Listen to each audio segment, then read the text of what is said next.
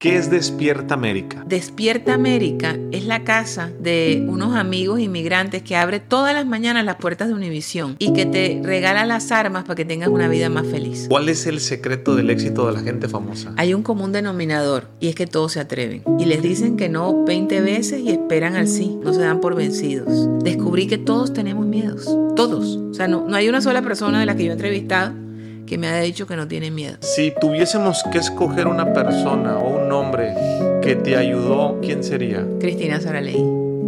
Lo repito siempre y me emociono.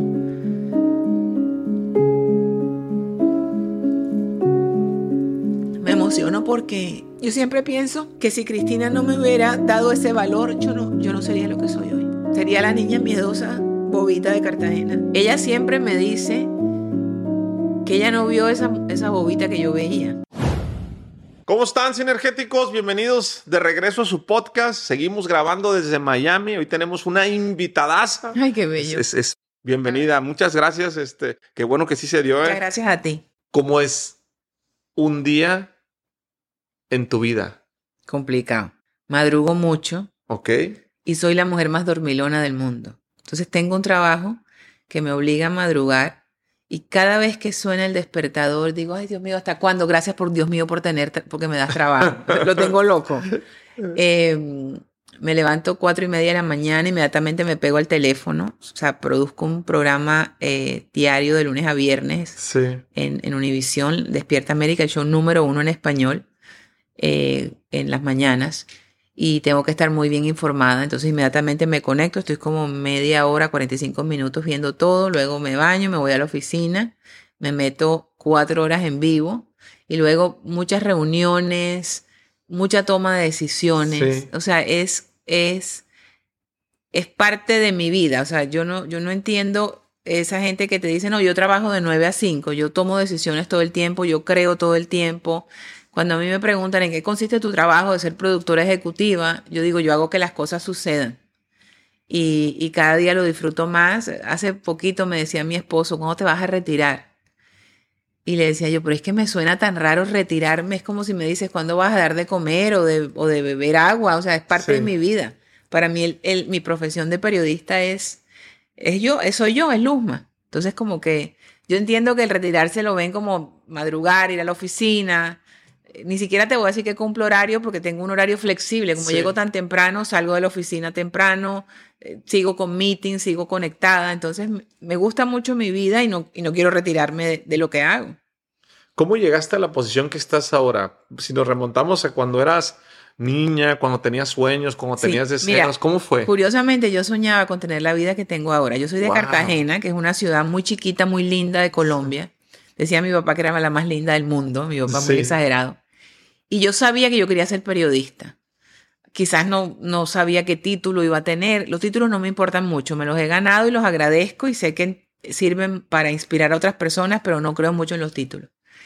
Pero yo quería ser como ese puente entre la noticia y la gente. No tenía muy claro que quería servir, pero quería ser parte de. Y fíjate lo que es la vida. Siempre me gustó mucho leer y leía todo. O sea, leía a García Márquez, leía revistas de mujeres femeninas y me encuentro con una revista que se llama Cosmopolitan en español, cuya directora era Cristina Saralegui, una mujer que escribía como si le escribiera a Luz María Doria.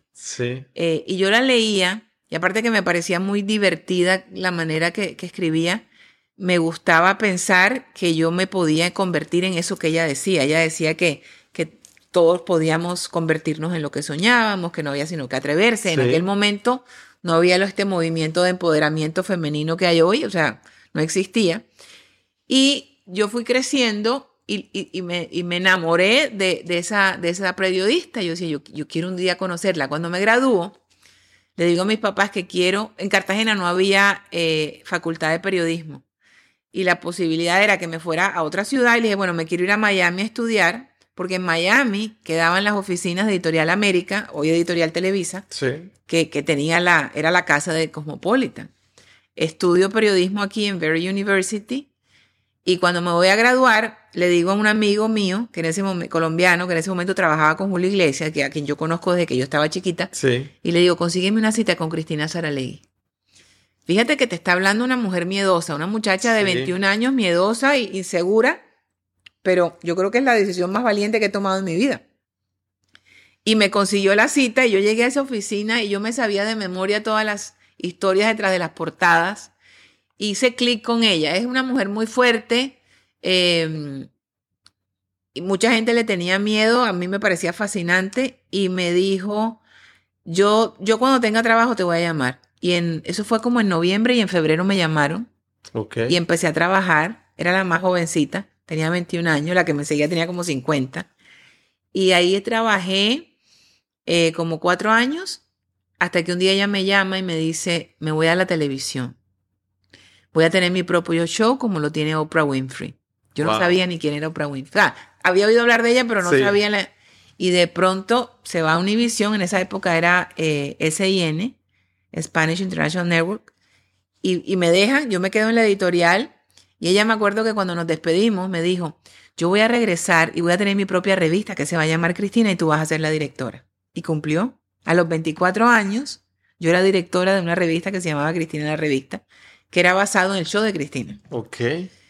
Y me parece que fue una decisión muy loca de ella. Yo no le daría una revista que se llame Luz María Doria a ninguna niña de 24 años, pero se lo agradezco muchísimo. Y mira cómo fue mi mentora y fui creciendo profesionalmente gracias a ella hasta que 10 años después peleé con ella. Una sola pelea tuve y renuncié. Ok. Y en ese momento decidí que acababa de ocurrir lo del 9/11 y me pareció que ella estaba como ejerciendo terrorismo en mi vida. Y dije, no voy a permitir que nadie ejerza terrorismo en mi vida. Otra decisión valiente. Sí. Y me ofrecen trabajo en la televisión. A mí no me interesaba la televisión. Mi fortaleza siempre ha sido escribir y me gustaba mucho. Okay. Y yo quería prensa escrita. Cuando me ofrecen trabajar en televisión, no tenía trabajo. O sea, yo había renunciado y dije, dale, me voy. Y entro me nombran productora ejecutiva de un programa que se llamaba Escándalo TV en una cadena hermana de Univision que acababa de inaugurarse. Sí. Y fíjate que la miedosa es una miedosa loca porque también acepté sin tener background en televisión. Sí. Y me fue muy bien. Ahí estuve otros 10 años. Tengo ciclos de 10 años. Estuve otros 10 años hasta que un día el presidente de Univision me llama y me dice, vas a empezar a ser productora ejecutiva de Despierta América el martes. Y yo, ¿qué? Y era un programa que yo veía por momenticos cuando estaba vistiendo a mi hija para ir a llevarla al kinder, pero no era un programa que yo admirara o que me gustara. Sí. Era como, yo sabía que lo daban por la mañana. Yo me acuerdo que yo tenía un contrato hasta marzo con la empresa. Y era eso o me quedaba sin trabajo. O sea, era... Y dije, ok. Y llegué allá en enero. Y dije, yo voy a estar aquí hasta marzo. Llevo 11 años. Y es donde más feliz he sido profesionalmente. ¿Por qué? Porque fíjate que hasta ese momento yo me dedicaba al entretenimiento. Cuando trabajé con Cristina, pues tocaba temas humanos y sentía que podía servir con la revista.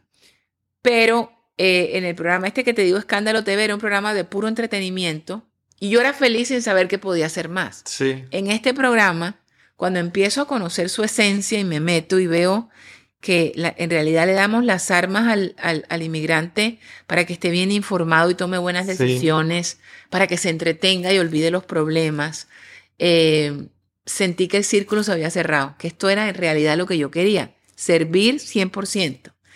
Y ahí es donde he escrito 4 libros en estos 11 años, me he ganado 2 Emmys y por eso he sido feliz, porque es como que he dado el 100% de mi pasión, que es informar y servir, la he podido aplicar al 100%. Y mi gran lección de vida es que no era la hora que yo hubiera querido que fuera, pero o sea, la vida no es perfecta. O sea, yo digo que Dios te da regalos a veces envueltos en papeles feos. Y ahora no te voy a decir que me gusta madrugar, pero me permite que el día me rinda más, me permite como, no sé, tomar... Hay un tiempo en que es para mí sola, que es cuando me despierto, no, yo creo que solo estamos despiertos los del programa. Me gusta ese silencio, me permite como conocerme más, o sea, lo disfruto mucho. ¿Qué es Despierta América?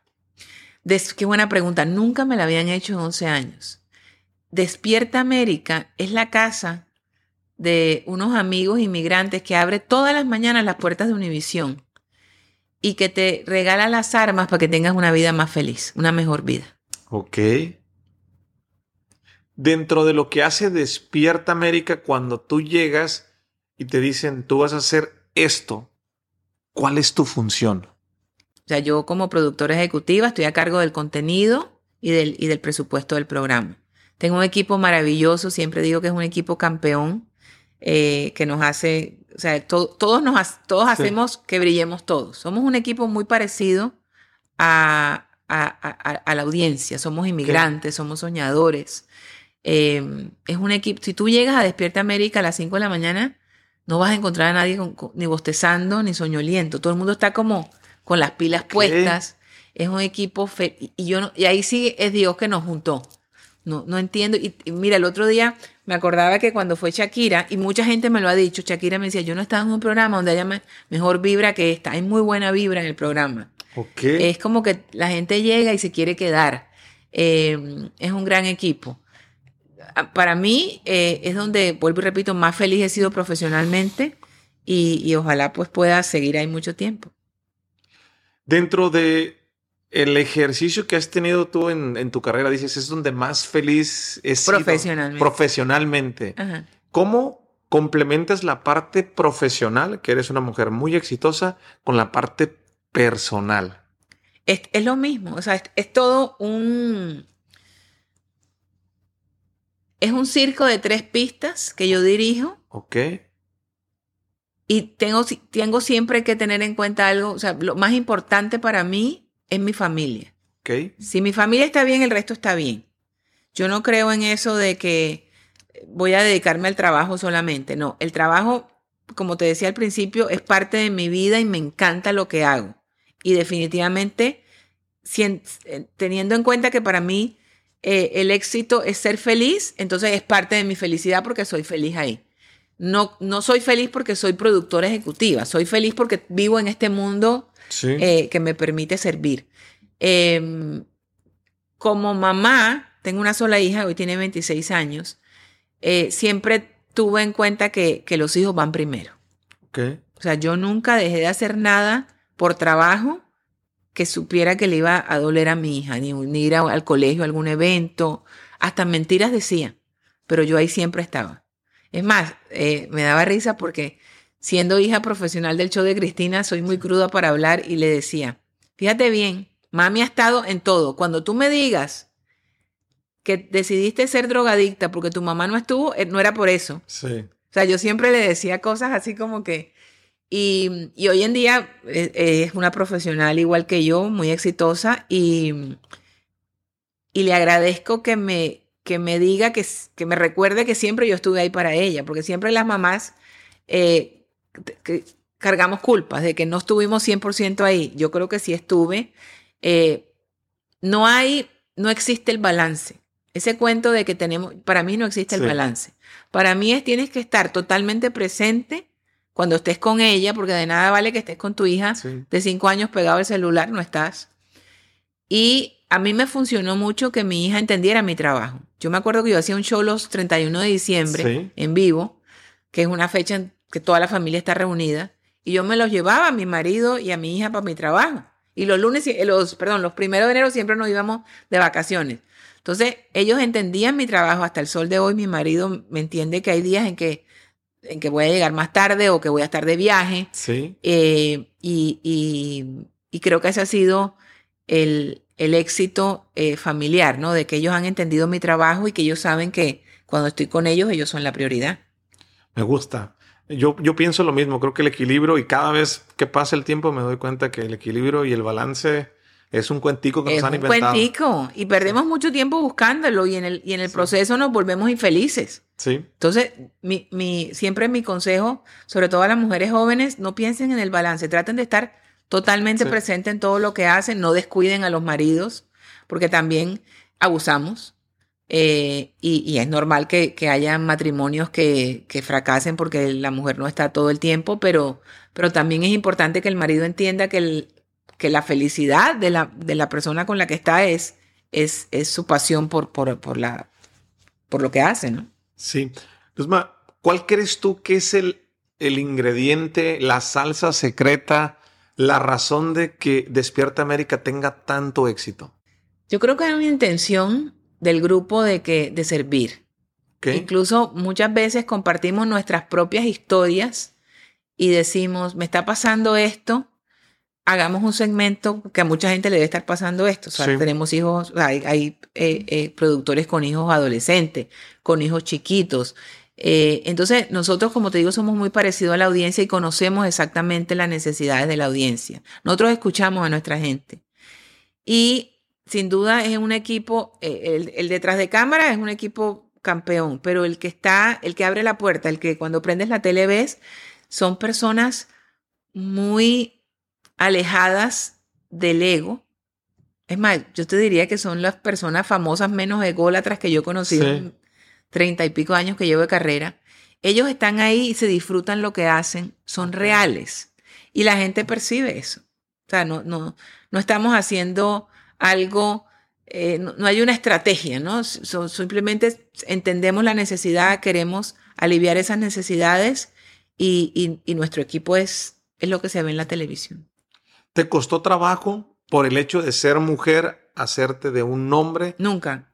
Fíjate bien, sé que existe el problema, pero yo no puedo contarlo en primera persona. Yo llegué a los Estados Unidos a los 17 años, 16, y tengo 57. Y nunca, bueno, hasta hace 2 semanas que me pasó algo que te puedo contar ahora, pero no me había pasado nunca nada que yo me sintiera que me estaban discriminando o que por ser mujer no tenía yo la misma oportunidad. Yo siempre digo que yo entro a un salón de conferencias sin pensar ni que soy mujer, ni que soy latina, y entiendo que pertenezco a minoría. Yo siempre que entro a un salón de conferencias pienso en los cerebros que tengo al lado. ¿Con qué cerebros voy a hablar? Pero no soy hombre, si es mujer, si es latino, si es americano. Y me ha ido bien. Y te contaba que hace 2 semanas me pasó algo tragicómico porque a pesar de que llevo tanto tiempo aquí, no me siento cómoda hablando en inglés. O sea, prefiero hablar en español y sé hablar inglés. Y estaba en un viaje de negocios y tuve un problema explicándole a alguien un plan y esa persona me dijo, eso no se va a hacer, eso es, a última hora yo cambié el plan, eso es irresponsable. Ella me lo hablaba en inglés, yo también le contestaba en inglés. Le dije yo, no quiero hablar contigo porque en este momento me pareces irrespetuosa. Y a los 5 minutos me llama con una persona que hablaba español, porque según ella yo no entendí lo que ella me había dicho. Y por primera vez me sentí, a lo mejor ella no me entendió mi inglés, pero no, te lo juro que no era por eso que tomé la decisión, porque no entendí. Yo entendí perfectamente lo que ella estaba diciéndome y fue una persona absolutamente irrespetuosa. Entonces, en ese momento pensé, ¿cuánta gente le pasará esto en este país que no habla inglés bien y la gente los discrimina? Pero de resto, pues no he tenido yo ningún problema nunca por ser colombiana ni por ser latina. Que recuerde, no, ni me he sentido menos por ser mujer. Sé que existe y no quiero con esto que digan, mira, Luzma no piensa. Sé que existe, lo que no puedo contarlo en primera persona. Luzma, ¿cómo has visto tú el cambio del nacimiento de las redes sociales en comparación con la televisión? Que ahí le quita audiencia. En México, por ejemplo, decimos, los que hacemos contenido, es que ya nadie ve la tele. Es que ya no ve nadie televisión abierta. Tú que estás en la trinchera, ¿cómo se ve? ¿Cómo se percibe? Yo creo que cambiamos la manera de consumir. Y obviamente, el otro día estaba en un almuerzo donde yo era la mayor y me sorprendió que nadie en la mesa tenía cable en su casa porque todo era, lo consumían aquí. Definitivamente, sí hay un cambio de hábitos en la audiencia, pero fíjate lo curioso, cuando hay una noticia de última hora, siempre recurrimos todavía se recurre a la televisión. Entonces yo siempre digo que el contenido es el rey. Cuando tú estás viendo YouTube, o sea, lo puedes ver aquí, pero lo puedes ver ahí también. Entonces, la televisión siempre será el medio para que nos sintonicemos en familia. O sea, nadie se pone a ver una familia, no se pone a ver en el teléfono. No. Se pone en su película de Netflix, de ViX ahí. Pero sí, definitivamente han cambiado los hábitos y necesitamos, los que trabajamos en televisión, cambiar los nuestros a la hora de crear también. ¿Qué son los sueños para Luzma? Los sueños para Luzma es la vida de Luzma. Es la vida que Luzma quiere tener. Cuando yo sueño algo, lo quiero ver realizado. Sí. Entonces, digamos que los sueños para Luzma es como un adelanto de lo que va a ser su vida. Dices que tomas la decisión de tus 50 años. A los 50. Escribir tu primer libro. Mi primer libro, La mujer de mis sueños. Ahora tú dirás lo mismo que dice mi marido. Yo no te noto tan tímida. Yo soy... Nada tímida. Nadie me cree, José. Sí, no, Nadie me cree. Te describen como una mujer muy segura, tus amigos. Sí. Que la tiene muy clara. Todavía, fíjate, ayer presenté el libro de Toño Mauri. Sí. Porque desde que escribí, desde que me convertí en autora, sí, me descubrieron como presentadora de libros. Entonces, todo el mundo me llama para que yo presente su libro, que además me fascina, porque mi fuerte, además de escribir, es entrevistar. Yo como periodista soy feliz entrevistando. Y antes de que empezara la presentación, estaba sentada con Raúl González, que trabaja conmigo en Despierta América, y le dije, tócame la mano. La mano me sudaba. La diferencia es que ahora me atrevo, aunque la mano me sude. Pero sigo siendo miedosa, tímida. Ok. La diferencia, vuelvo y repito, es que antes me guardaba todo y prefería estar en la zona de comodidad. Sí. Y decir, si yo no hablo, nadie se va a enterar. Yo quiero hacer todo detrás de cámara. Y a los 50 dije, no va a seguir pasando, porque no sé por qué dije 50, ya tengo los 60 arriba. Lo que no hagan estos 10 años, no me voy a quedar con ganas de nada. Y llevo 7 ya que han volado y no me he quedado con ganas de nada. ¿Qué es lo más difícil de empezar a escribir un libro? Decir, voy a hacer el libro. Fíjate, en mi caso no fue difícil porque, como te digo, desde chiquita mi pasión y mi fortaleza fue escribir. Y tengo muy buena capacidad de síntesis. Entonces yo sabía exactamente lo que yo quería que fuera ese libro. Y como siempre he sido proveedora de contenido, fui directora de revista. Entonces el libro, lo primero que me llegó fue el título, La mujer de mis sueños. Así nació. O sea, yo dije, yo me convertí en lo que yo soñaba. Yo soy la mujer de mis sueños. Se va a llamar La mujer de mis sueños. Dividí los capítulos. Sabía que el hilo conductor era mi historia. Debía ser mi historia. Y lo que hice fue entrevistar a personalidades exitosas, que son exitosas, para que me contaran qué era el éxito para ellos, qué hacían cuando tenían miedo. Descubrí que todos tenemos miedos, todos. O sea, no hay una sola persona de la que yo he entrevistado que me haya dicho que no tiene miedo. Por cierto, tú eres miedoso después de todo lo que has vivido. Sí, sigo siendo miedoso. Sigue siendo miedoso. Muy miedoso. Fíjate tú. No pareces tampoco. Sí. Entonces, cuando piensas cuando vuelvo a los 50, escribo este libro y ese libro me regala a mí una responsabilidad inmensa. Y digo me regala porque esa responsabilidad hace que yo me atreva más ahora. Porque cuando la gente me escribe y me dice, parecido a la historia que me contaste, gracias a tu libro me atreví. Sí. Gracias a tu libro renuncié a mi trabajo y ahora tengo el negocio con que siempre soñé.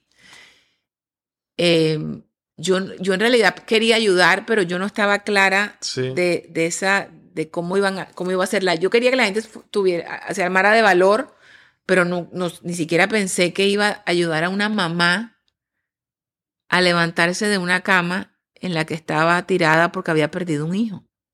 Esta señora me escribe por Instagram y me dice, gracias a tu libro me armé de valor y me paré de la cama después de haber perdido a mi hijo. ¿Qué pienso yo? Que había tenido que había sido un aborto espontáneo. Sí.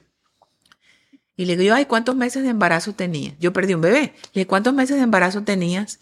Y dice, no, a mi hijo me lo mataron y tenía 24 años. Nunca me pasó por la mente que la mujer de mis sueños iba a ayudar a una mamá que había perdido a su hijo.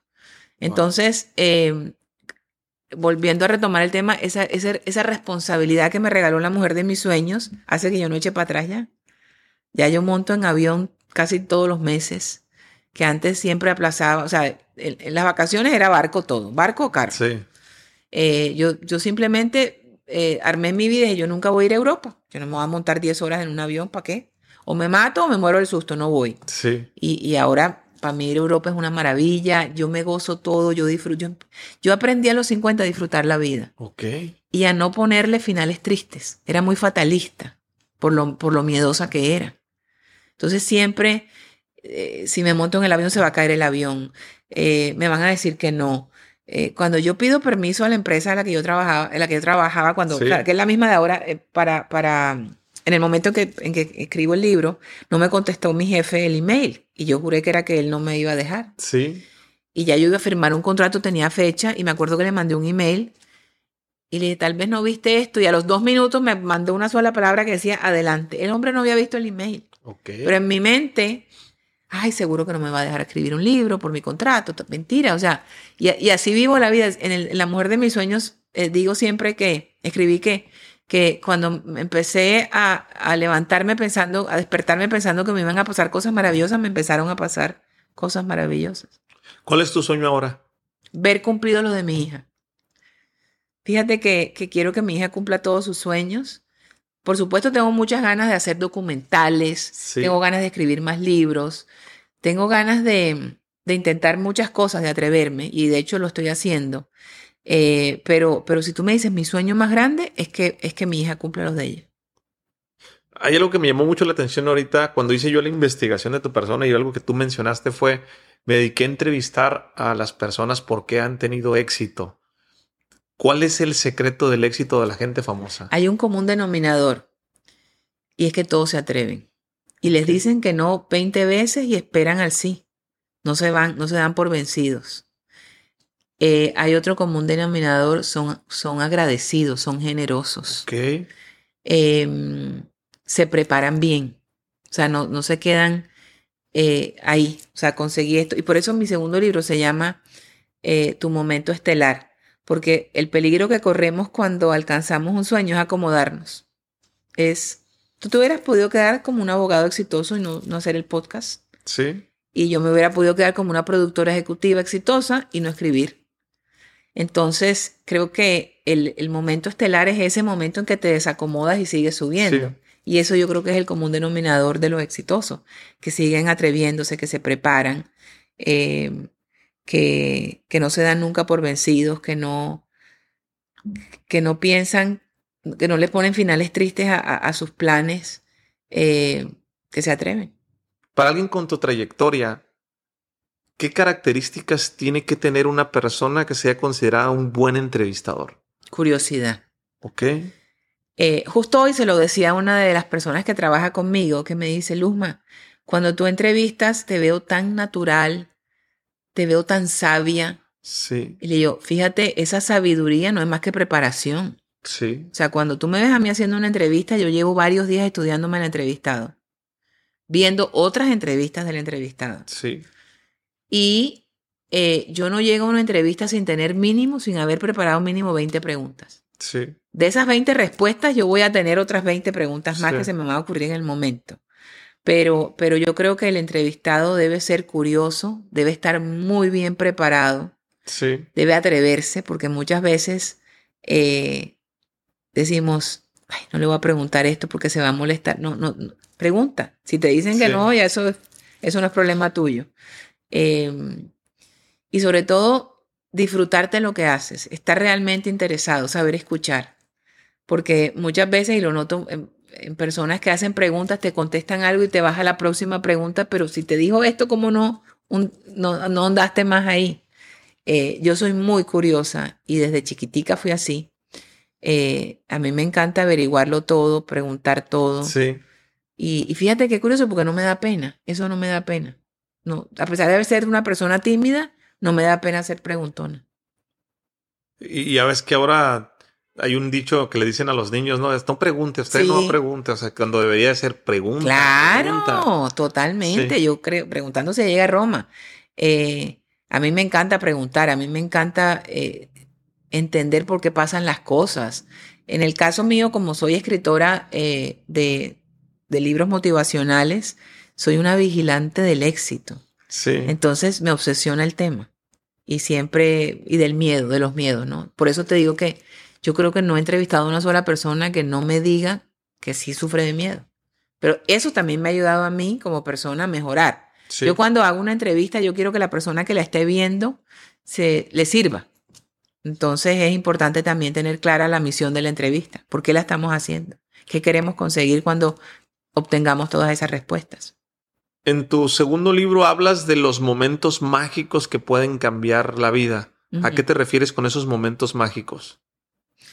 Esos momentos que cuando te dan ese sí que tanto esperas, cuando conoces a esta persona que va a ser, que te va a acercar más al sueño cumplido. Yo creo mucho, y te lo he dicho varias veces delante y detrás de cámara hoy, yo creo mucho en Dios. Y yo siempre digo que Dios escribe los mejores guiones. Entonces, para mí, estos momentos mágicos, como ahorita en la entrega de los Oscars, no sé si te lo viste, que el actor vietnamita que se ganó el Oscar se encontró, que era el niño de Indiana Jones, hace 40 años. Sí. Y 40 años después se abrazó con Indiana Jones con su Oscar en la mano, con Harrison Ford. A mí eso me parece mágico. Y me hace pensar, aparte que su discurso fue maravilloso. Hermoso discurso. Cierto, yo lloré. Sí, yo también. Entonces, eso para mí es un momento mágico. Es un momento en el que dices, por eso era. Los aha moment que le dicen en inglés. Yo disfruto mucho. Mucha gente me dice, Luzma, tú siempre tienes un cuento. Le dije, no es que yo siempre tenga un cuento, es que yo observo mi camino. Yo estoy pendiente de las señales. Yo a todo le encuentro un porqué. O sea, yo no vine aquí hoy a que tú me hicieras una entrevista. Yo vine sin saberlo. Yo vine hoy a que tu historia se sepa más adelante. Porque sé que va a servir a mucha gente. Sí. Pero Dios me puso a mí aquí para que tú me entrevistaras, para que yo me diera cuenta de otras cosas y pudiera seguir. Eso para mí es la vida, es conectar. Hablamos ahorita de los miedos. ¿Cómo venciste tus miedos? No los he vencido. ¿Cómo los trabajas? Los trabajo diariamente. He leído mucho. Mira, el primer libro que me ayudó a mí fue Los 4 Acuerdos. Me acuerdo que me lo leí el 31 de diciembre. Sí. Y uno de esos 4 acuerdos es no asumir. Asumir crea miedos. Porque tú te inventas unas historias en la cabeza. Tú dices, es que yo voy a pedir el aumento de sueldo, pero mi jefe me va a decir que no tiene presupuesto. O tal vez me va a decir que yo no soy buena lo suficiente y que no me lo merezco. Ahí estás asumiendo y estás creando un escenario que te perjudica. Que además, todo lo que asumimos es por una voz creada por el miedo. Sí. Porque poca gente asume que le van a dar el aumento y que va a ir más allá de lo que espera. Entonces, ahí empecé como a decir, espérate, si esa misma voz me creabas escenarios feos, voy a crearme escenarios buenos. Y ahí me ayuda con el miedo eso. Sí. En el avión, o sea, el miedo al avión, tan simple como eso. Yo antes me montaba al avión convencida de que además que no sé cómo era tan bruta de montarme. Sí. Pues esta vaina se va a caer y me va a matar. Yo lloraba de pensar que mis papás se iban a quedar sin mí, que yo soy hija única. Me detuvo el grado de descomposición de mi cerebro de pensar eso. Ahora no, yo me monto un avión convencida de que voy a aterrizar y que se va a mover porque es natural, porque ahí corrientes encontradas. Sí.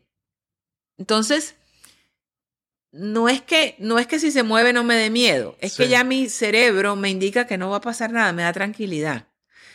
No es que todavía levante la mano, como te contaba ahora, feliz de que voy a hablar o que me atrevo y digo, voy a hacer lo mejor posible. Entonces, el miedo es enemigo de la seguridad. Y yo quiero cada día tener más seguridad en mi vida. Y también es tal vez eso que me propuse a los 50 de que no me voy a quedar con las ganas de nada. De hecho, uno de mis libros se llama El arte de no quedarte con las ganas. Mis libros han sido mis mejores maestros. Me llamó mucho la atención ese título, no quedarme con las ganas. Y ese libro nació en la pandemia. Lo escribí en 2, 3 meses. Y me ayudó muchísimo, muchísimo. Porque aparte, los 2 primeros contaban un poco mi historia. Ese ya no había... O sea, conté un poquito mi historia para que la gente entendiera cuál era mi concepto del tiempo antes y después de la pandemia. Y terminó ayudándome muchísimo. Entonces... Hoy en día yo soy el producto también de la investigación que he hecho para mis libros y me ha ayudado. Tengo más fe. Y la fe definitivamente es un arma que combate el miedo. Empecé a ver el miedo como el enemigo que quería Sí. coger por el cuello y que no lo iba a dejar entrar en mi vida. Y él intenta, pero ahorita yo casi siempre gano. Me encanta. Él intenta, pero yo gano. ¿Cómo se le hace para no quedarte con las ganas? Atreviéndote. Justo ahora me escribió alguien y me dijo, ¿cuál es el quote, la cita que a ti más te ayuda para motivarte? Yo no es una cita, es una palabra, atrévete. Yo siempre me digo, Luzma, atrévete. Atrévete. Atrévete, ya. ¿Por qué la gente no se atreve? ¿Por qué se paraliza? Por miedo, porque no se quieren a sí misma. Fíjate que parte de la investigación que he hecho, yo nunca he ido al psicólogo, tengo que aclararlo, ni quiero lucir como coach de vida. Yo simplemente soy el resultado de una vida llena de miedos y de inseguridades que yo no quería tener y las fórmulas que he aplicado me han servido. Entonces, por eso las cuento. Y una de las cosas que descubrí es que yo no me quería lo suficiente. Y yo no lo sabía. Por ejemplo, yo soy muy controladora. Me dicen controladoria, mi apellido es Doria. Ok. Y el otro día estaba leyendo que las personas controladoras quieren lucir como que sin mí esto no funciona. Ok. Y hasta cierto punto puede ser verdad. Entonces, esto me ha ayudado también no a despegarme del proceso, porque creo que es parte de la responsabilidad que tengo como líder, pero yo no tengo que probarme ya nada. Yo no quiero probarme nada. O sea, yo soy feliz, soy feliz porque estoy sana, porque tengo una familia Sí. como la que yo quería tener, porque trabajo en lo que quiero. Pero ese ego grande de yo tengo que controlar, tiene que ser como yo, no es necesario. Entonces, eso era porque a mí me faltaba amor por mí. Sí. Al dejarlo, creo que estoy empezando a quererme más. Una cosa es ser responsable y querer ser mejor, y otra darte látigo porque no eres lo suficientemente bueno. Sí. Cuando te das látigo no te quieres.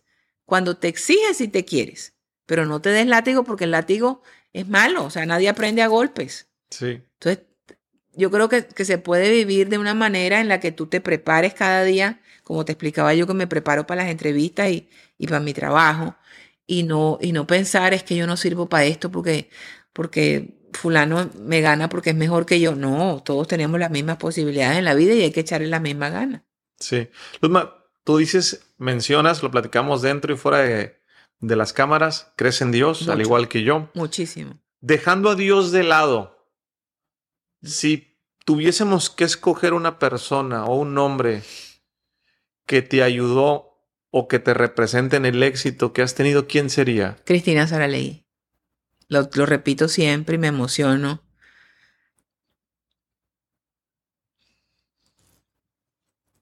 Me emociono porque por la importancia de tener una mentora en tu vida. Yo siempre pienso que si Cristina no me hubiera dado ese valor, yo no sería lo que soy hoy. Sería la niña miedosa, bobita de Cartagena. Si a lo mejor hubiera tenido una jefa que no me hubiera exigido lo que ella me exigió, que no me hubiera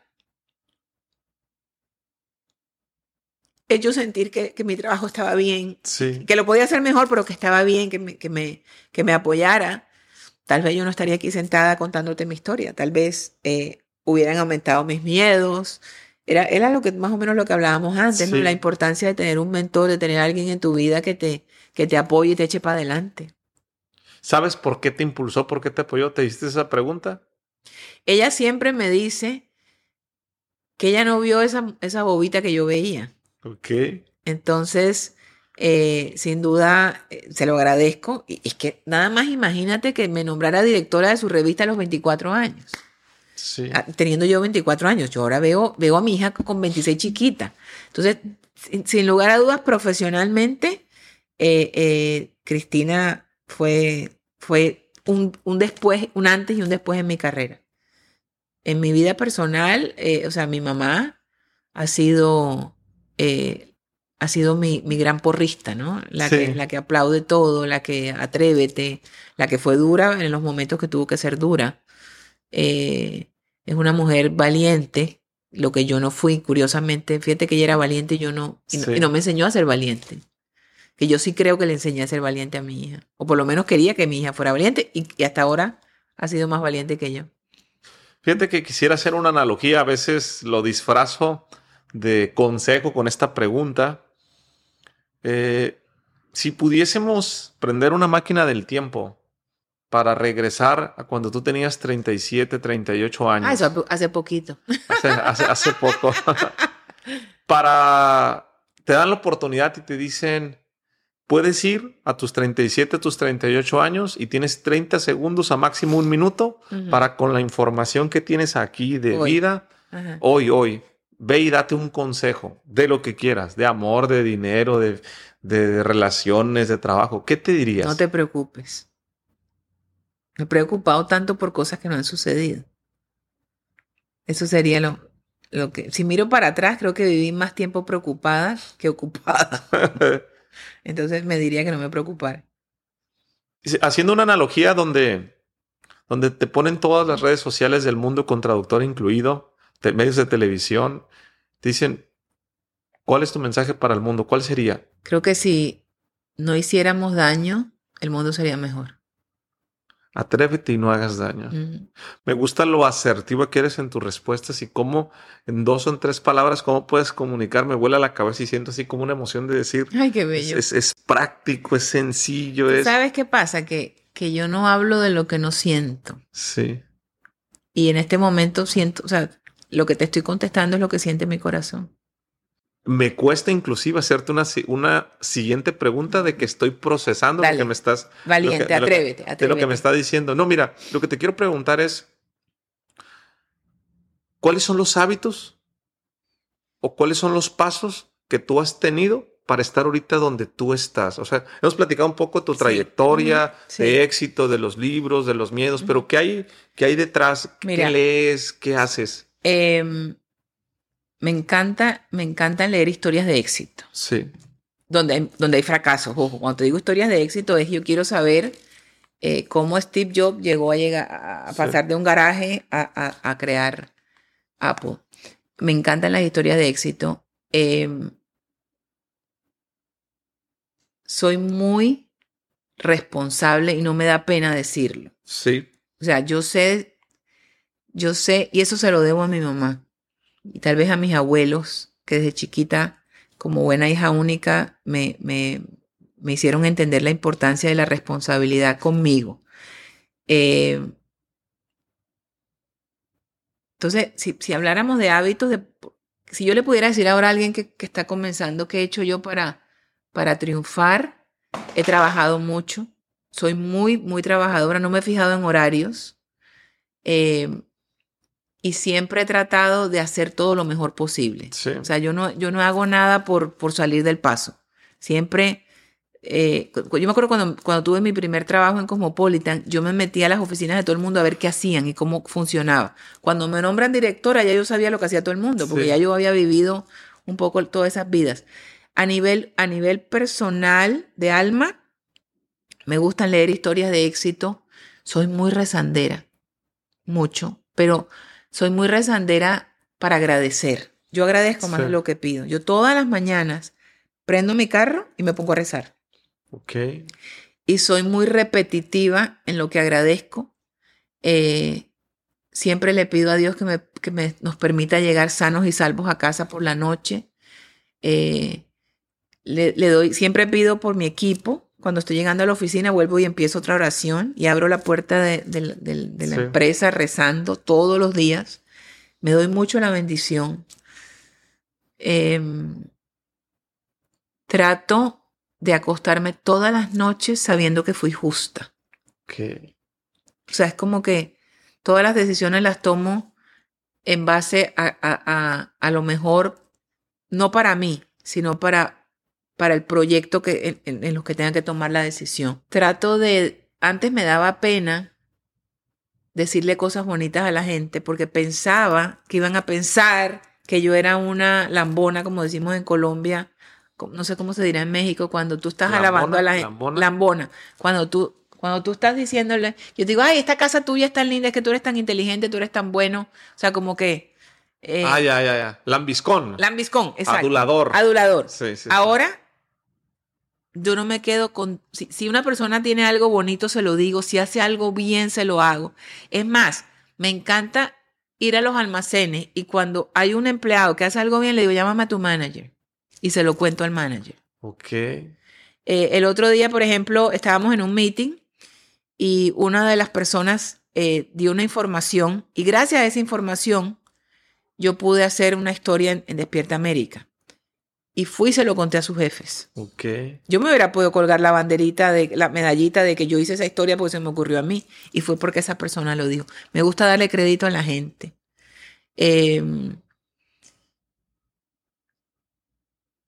Creo que yo mismo me he creado como mi código de conducta que me hace feliz y lo cumplo. Sí. Lo cumplo y no lo cambio. No hay nada que lo haga cambiar. Vives la vida en tus términos, ya aprendiste. Exactamente. Que ojo, también es importante la edad, la experiencia. Siempre se lo digo a mí me sigue mucha gente joven. Fíjate que cuando fui a escribir el primer libro, me dijeron, olvídate de los jóvenes no leen. Ok. A mí me sigue mucha gente joven. Y lo cual me hace una mamá muy cool y eso me gusta por mi hija. Sí. Porque las amigas de mi hija y las compañeras de trabajo, ay, yo quiero hablar con tu mamá, ¿yo viste? Sí. Porque por lo general las mamás somos las antiguas, las canzonas. Entonces, yo siempre les digo, no aspiren a pensar como yo, ustedes tienen 26, yo tengo 57. O sea, eso lo he aprendido yo. Sí. Es más, muchas veces les digo, ojalá yo hubiera sido como tú a los 26. Entonces, no nos podemos confundir tampoco. Es parte también de la madurez, de haber aprendido, de haber sido intencional. Sí. A mí me encanta esa palabra, ser intencional. O sea, tú tienes que proponerte algo y estar segura, esa es la meta, por aquí me meto para lograrlo. Por ahí le voy a dar. Luzma, te agradezco mucho. Ay, no, gracias a ti. En verdad, he disfrutado como yo también. Como tienes esta conversación, pero más que disfrutado, he sentido. Qué bueno. Es algo que no me pasa en las entrevistas. Estoy muy emocionado de haber compartido contigo y que sea el inicio de algo más grande. Que así estoy va a seguro ser. Que así va a ser. Yo también. Me lo dijo un buen periodista, Felipe Arias. Dice que Dios conecta propósitos. Totalmente. Yo siempre digo, en el argot de la televisión, el rundown es la escaleta, ¿no? Es el mapa del show. Sí. Y yo digo que Dios hace los mejores rundowns. Sí, o sea, lo que yo hago en Despierta América, que es decidir lo que sale en este segmento y luego en el otro y qué va a pasar, es lo que hace Dios en la vida de nosotros. Sí. Luzma, para quien no te conoce te va a escuchar mucha gente nueva en la audiencia. Ajá. Te quieran buscar, plática, un libro, proximidad contigo, ¿dónde te encuentran? Mis redes sociales, estoy como Luz María Doria. Sí. Y mis libros se consiguen en Amazon, La mujer de mis sueños, Tu momento estelar, El arte de no quedarte con las ganas y 100 ideas de agradecimiento y superación. Oye, Luzma, si alguien te está empezando a seguir por primera vez y le gustó tu historia, conecta contigo y esa duda de ¿por qué libro empezar? Por La mujer de mis sueños. La mujer de mis sueños. Totalmente. Ahí empezó todo. Ahí estuvo el inicio. Luzma, te agradezco mucho. Muchas gracias a ti. Sinergéticos, nos vemos en el siguiente episodio. Mándenle un saludo de mi parte y espero que les haya gustado como me gustó a mí. Saludos. When you drive a vehicle so reliable it's backed by a 10-year, 100,000-mile limited warranty, you stop thinking about what you can't do and start doing what you never thought possible. Visit your local Kia dealer today to see what you're capable of in a vehicle that inspires confidence around every corner. Kia, movement that inspires. Call 800-333-4KIA for details. Always drive safely. Limited inventory available. Warranties include 10-year 100,000-mile powertrain and 5-year 60,000-mile basic. Warranties are limited. See retailer for details. ¿Estás listo para convertir tus mejores ideas en un negocio en línea exitoso? Te presentamos Shopify.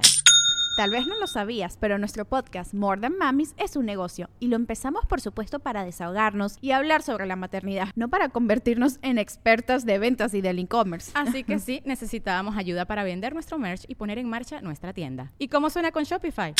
Llegó otra venta. Shopify es la plataforma de comercio que está revolucionando millones de negocios en todo el mundo. Ya seas un emprendedor desde tu casa o desde donde sea, Shopify es la única herramienta que necesitas para iniciar, administrar y hacer crecer tu negocio sin dificultades. Con Shopify puedo gestionar pedidos, envíos y pagos desde cualquier lugar, brindándote toda la información y estadísticas de tus ventas al detalle. Regístrate para un periodo de prueba con tan solo $1 al mes en shopify.com/sonoro, todo en minúsculas.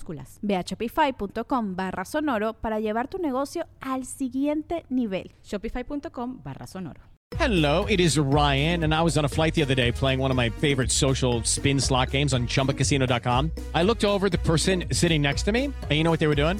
They were also playing Chumba Casino. Coincidence? I think not. Everybody's loving having fun with it. Chumba Casino is home to hundreds of casino-style games that you can play for free anytime, anywhere, even at 30,000 feet. So sign up now at ChumbaCasino.com to claim your free welcome bonus. That's ChumbaCasino.com and live the Chumba life. No purchase necessary. VGW Group. Void where prohibited by law. See terms and conditions. 18+.